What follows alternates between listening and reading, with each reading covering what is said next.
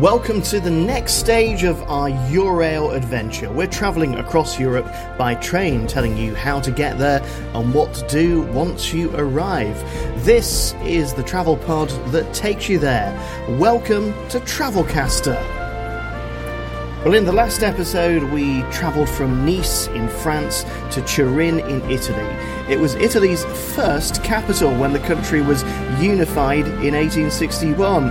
And even today, as you can probably hear, it's a thriving centre of commerce, industry, and of course, tourism.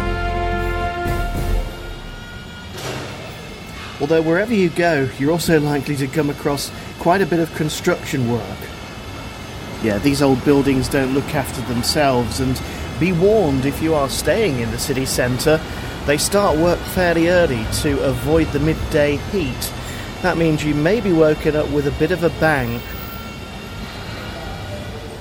Oi, some of us are trying to sleep in here. From the third floor of Le Petit Hotel, yes, it should be in France, not in Italy, that construction work has already started, as you can probably hear down below. People are on their way to work, or indeed to catch an early coffee. And I've got a couple of hours to explore some of the local attractions.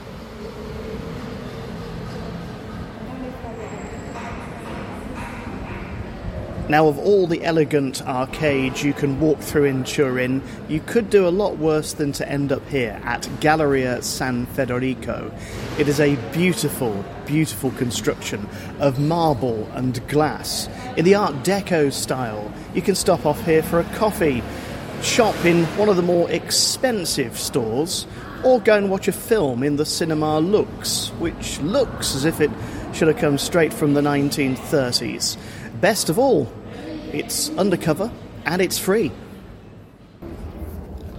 And just across the road from the Galleria is San Carlo Piazza. We were here last night when the whole place was lit up, but during the day you can visit one of the twin churches at the centre of the piazza, Santa Cristina or Santa Carlo itself.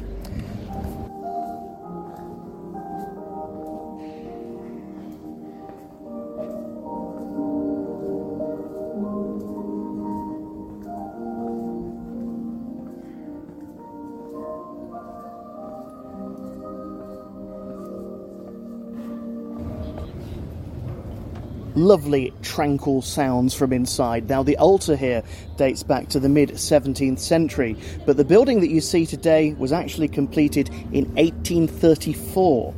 St. Carlo was Charles Borromeo, the Archbishop of Milan, from 1564 to 1584. He was a leading figure of the Counter-Reformation, combating against the Protestant Reformation, together with Ignatius of Loyola and Philip Neri. Phil's got his own elegant church just down the street. And no, I definitely didn't read all of that off Wikipedia just now. And another cultural icon I was expecting to see more of here in Italy is strangely absent. I had been thinking of the Vespa scooter, darting around the streets at unimaginable speeds, darting around the streets at breakneck speeds. But today, you're far more likely to see an electric scooter. They're really popular here, and you can rent one to get around as well. Prossima fermata, Arsenale. Fermata più vicina per la stazione Porta Nuova. Next stop, Arsenale. Best stop for Porta Nuova station.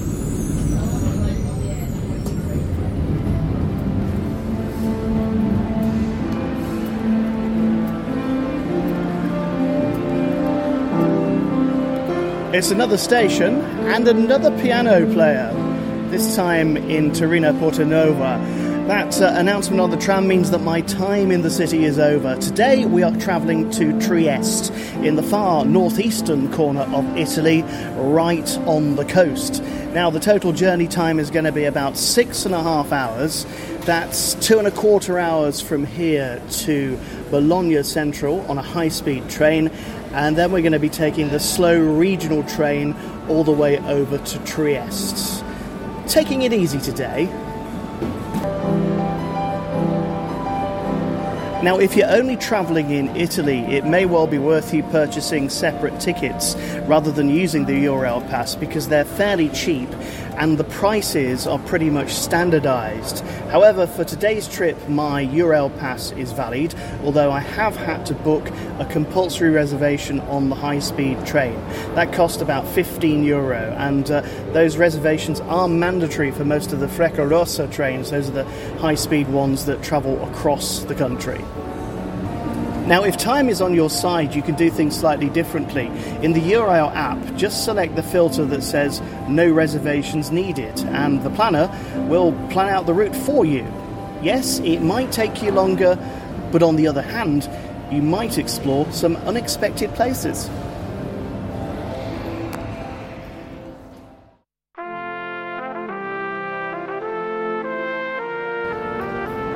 Well, the Frecciarossa train from Turin to here at Bologna was speedy enough and very comfortable too. You even get a free snack on board, which is fantastic if you're in first class. However, I should warn you, Bologna station is a little bit bigger than you might be expecting. It's taken me a good 10 minutes to cross from where my train arrived to where the next one's departing to Trieste. And it was a bit of a run up and down stairs and escalators. So do allow extra time if you can.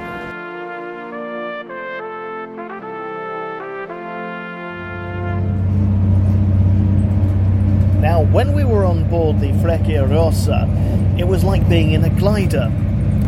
Now on the connecting intercity train to Trieste, it's like sitting in a twin-prop turbo. Listen to that.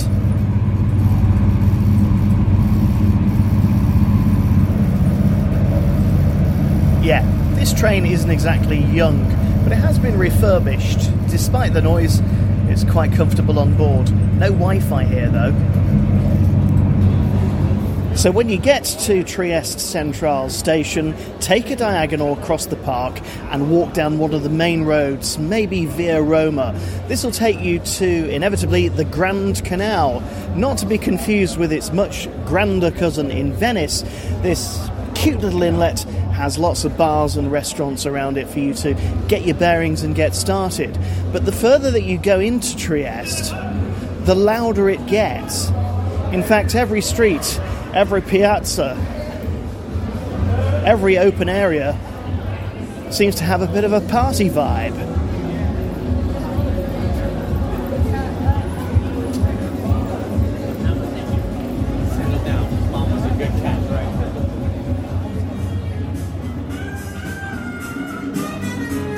Birrafaccio. Say it once and then say it again. Birrafaccio, Birrafaccio, and then remember the name, and then come to Via della Pacia. It's one of the side streets in Trieste that houses this wonderful little microbrewery. All kinds of locally brewed goodies are on offer. A Tripel, a Pils, IPA, a Saison, even a Stout and an Amber Ale. If you like your microbrews and your microbrews, you'll like Birrafaccia. Also, it's just across the road from the legal laundry that also sells cannabis products. It's that kind of a street, really.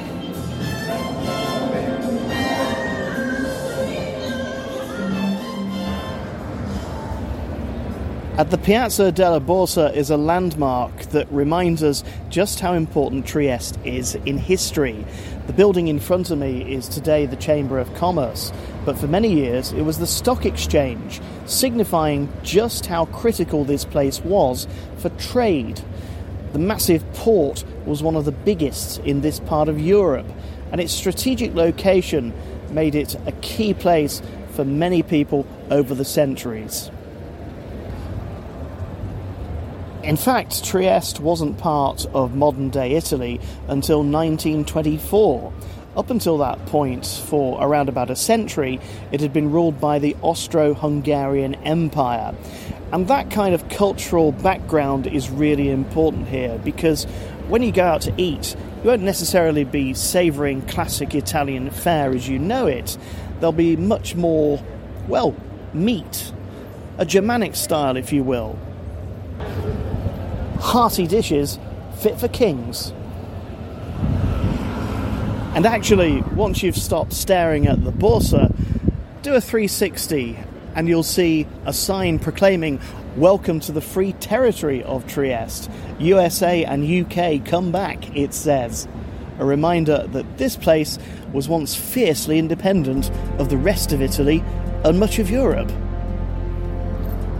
This is Travelcaster, the travel pod that takes you there. Today we're in Trieste in Italy, and if you'd like some more inspiration of how to get here and what to do when you arrive, head to travelcaster.blog. And don't forget to subscribe to this podcast on your favourite platform.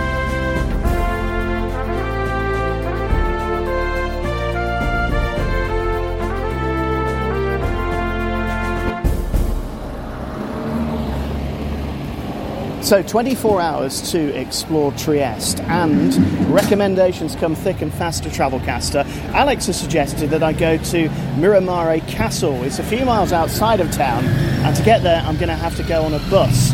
Now, the system in Trieste is fairly complex. There are loads of buses going to all kinds of places. But if you check out, well, any good mapping app, it'll guide you to the right one. The number 6 bus goes from Trieste Central to Miramare. It's going to take me, I think, about 30 minutes or so. As ever, buy your ticket before travelling. The tobacconist is your friend here. He or she will sell you a 24-hour ticket for just under €4. They're famous in this part of the world for their fish, and that bus ride was like being in a tin of sardines. Hordes of people got on, and really there was barely room to move, let alone even breathe. But we are here near Miramare Castle. Well, sort of, because we should have got off at the last but one stop, but it was impossible to actually exit the bus because it was so full. Never mind, because it means we've actually arrived in the pretty little village of Grignano, just beyond the castle itself. It's got a couple of restaurants and a harbour full of the most beautiful little boats. I'd say none of these are catching fish, though. They're mainly here for pleasure. Inevitably, the right stop for the castle was the last but one on the bus route, and as we headed down a very steep hill, I got this impression that we were going to have to walk all the way back up it. And yes we do. But it's a cool day, a little bit cloudy, not too warm, and good to stretch the legs after that crowded bus journey. One of the best things about independent travel is when things go slightly wrong, they can throw up the best of surprises. Getting off the bus at the wrong stop and that uphill walk actually meant that we went through the formal gardens of Miramare, which are absolutely stunning, set on a cliff overlooking the sea. They are set out in a very formal style. Loads of people taking selfies, want to do lovers as well. Now, Miramare Castle and its park were built by order of Ferdinand Maximilian of the House of Habsburg-Lorraine. He would later go on to become the chief of the Imperial Navy. And the story goes that he set off for a voyage to the Near East from here in Trieste, got caught in a storm, and it was at that point he decided that just there, on those rocks, that's where I want to build my house. So he did. And here it is, his grand home, right on the top of the cliff, overlooking Trieste and the Gulf of Trieste itself. It's a beautiful sight. Now, it's going to cost you about €13 to get in, but here's a tip. The grounds are free to walk around as you please, so you could have a really good cheap day out here.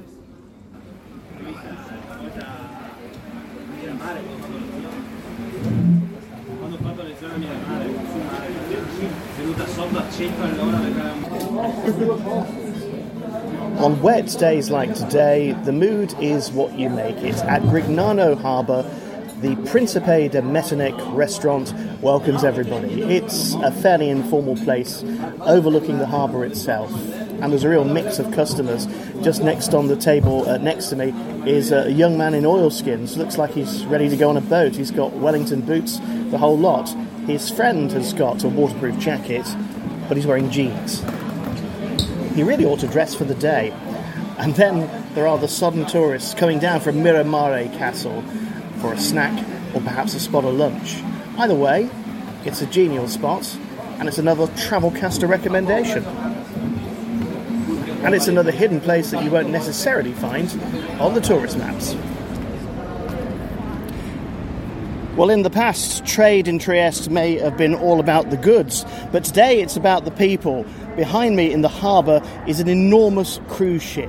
I can't even begin to start counting the number of cabins on board, but there must be a couple of thousand people on board this huge ship. And of course, it's an important part of Trieste's tourist industry to have visitors coming in this way.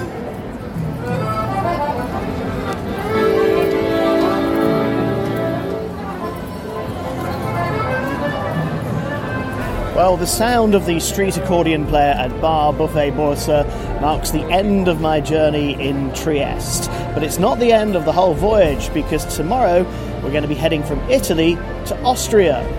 This is Travelcaster, and for more details of how to get here and what to do when you arrive, check out travelcaster.blog. And join us again for another episode of Travelcaster soon, the travel pod that takes you there.